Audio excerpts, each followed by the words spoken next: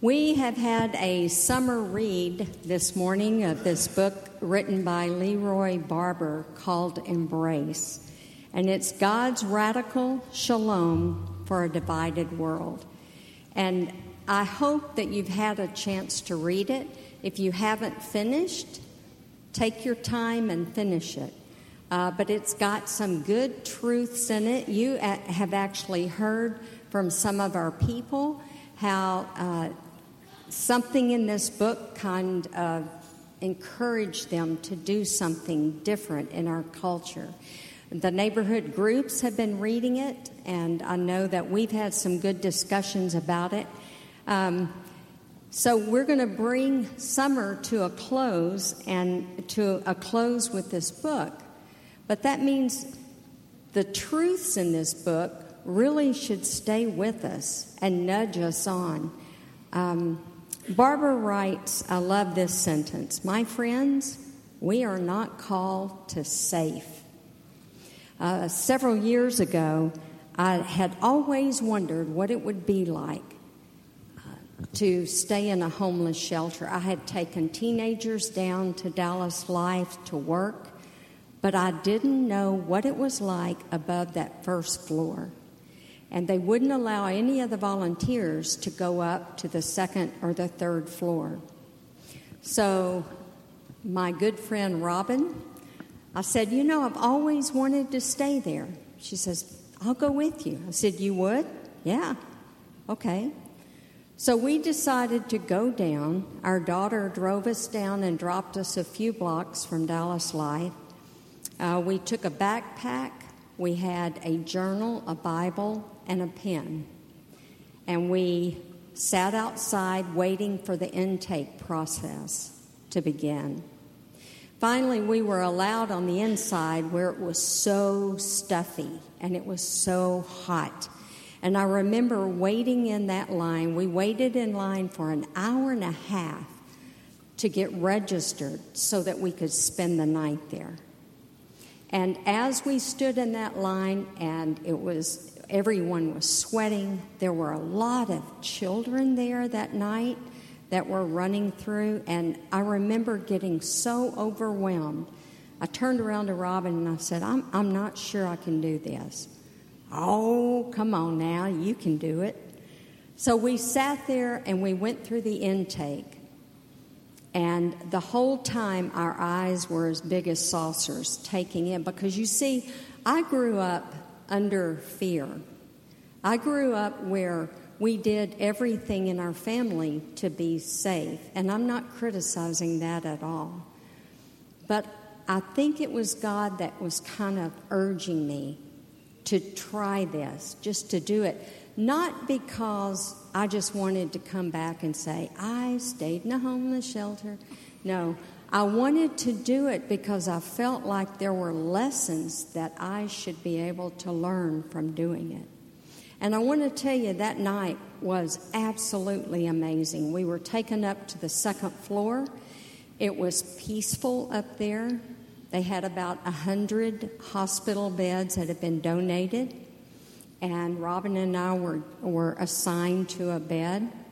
And we sat in the bed, and I remember just writing down everything that I was seeing, that I was hearing, the things that I was feeling, the smells, everything. And God really used that night to just like rock my world. Because what I have discovered since that night is that homeless people are just like us. And at any time, we could be in their shoes.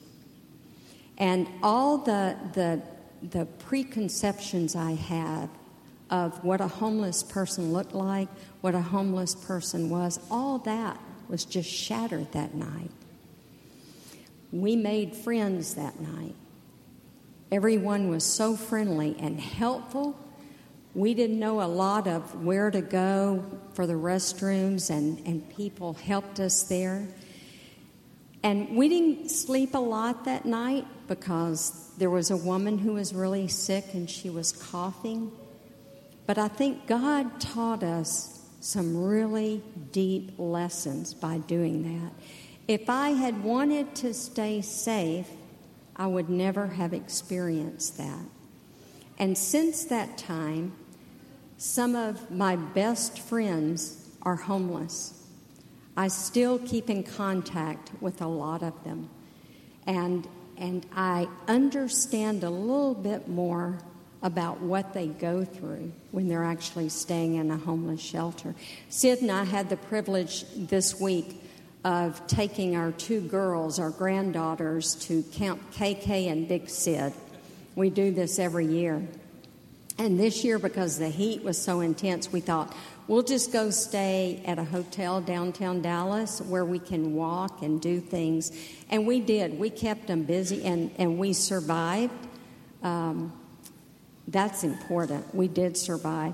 But the kids loved it, and we do a lot of things on their level. But one thing that we wanted to mix in with them is something of missions. And so we okayed it with their parents.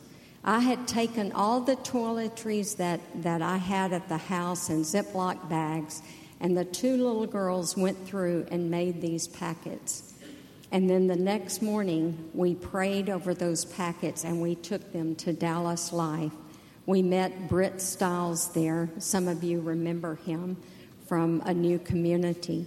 He was working on the dock. He was so happy to get those toiletries.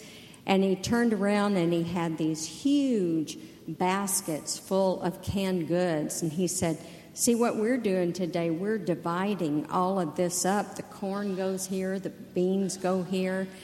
And Scarlett and Sydney jumped right in and started dividing up the cans. And I will tell you that they were both very scared. And they were just very, very quiet because they had never been in there. But how are they going to know how to minister to homeless people unless they start going where the homeless people are? This book encourages us to get out and to try something different.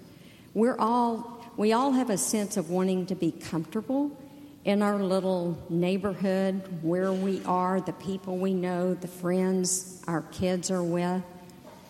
But maybe that's not always what God wants for our lives. You see, Barber writes, he quotes out of the Bible, 2 Corinthians 5:18. All this is from God, who reconciled us to himself through Christ and gave us the ministry of reconciliation. You see, we live in a broken world. We have all kinds of racial problems that have stemmed from early years, and we're still fighting that. We still have such differences between the very wealthy and the very poor. We have different people from different foreign lands staying and living here. How are we supposed to react?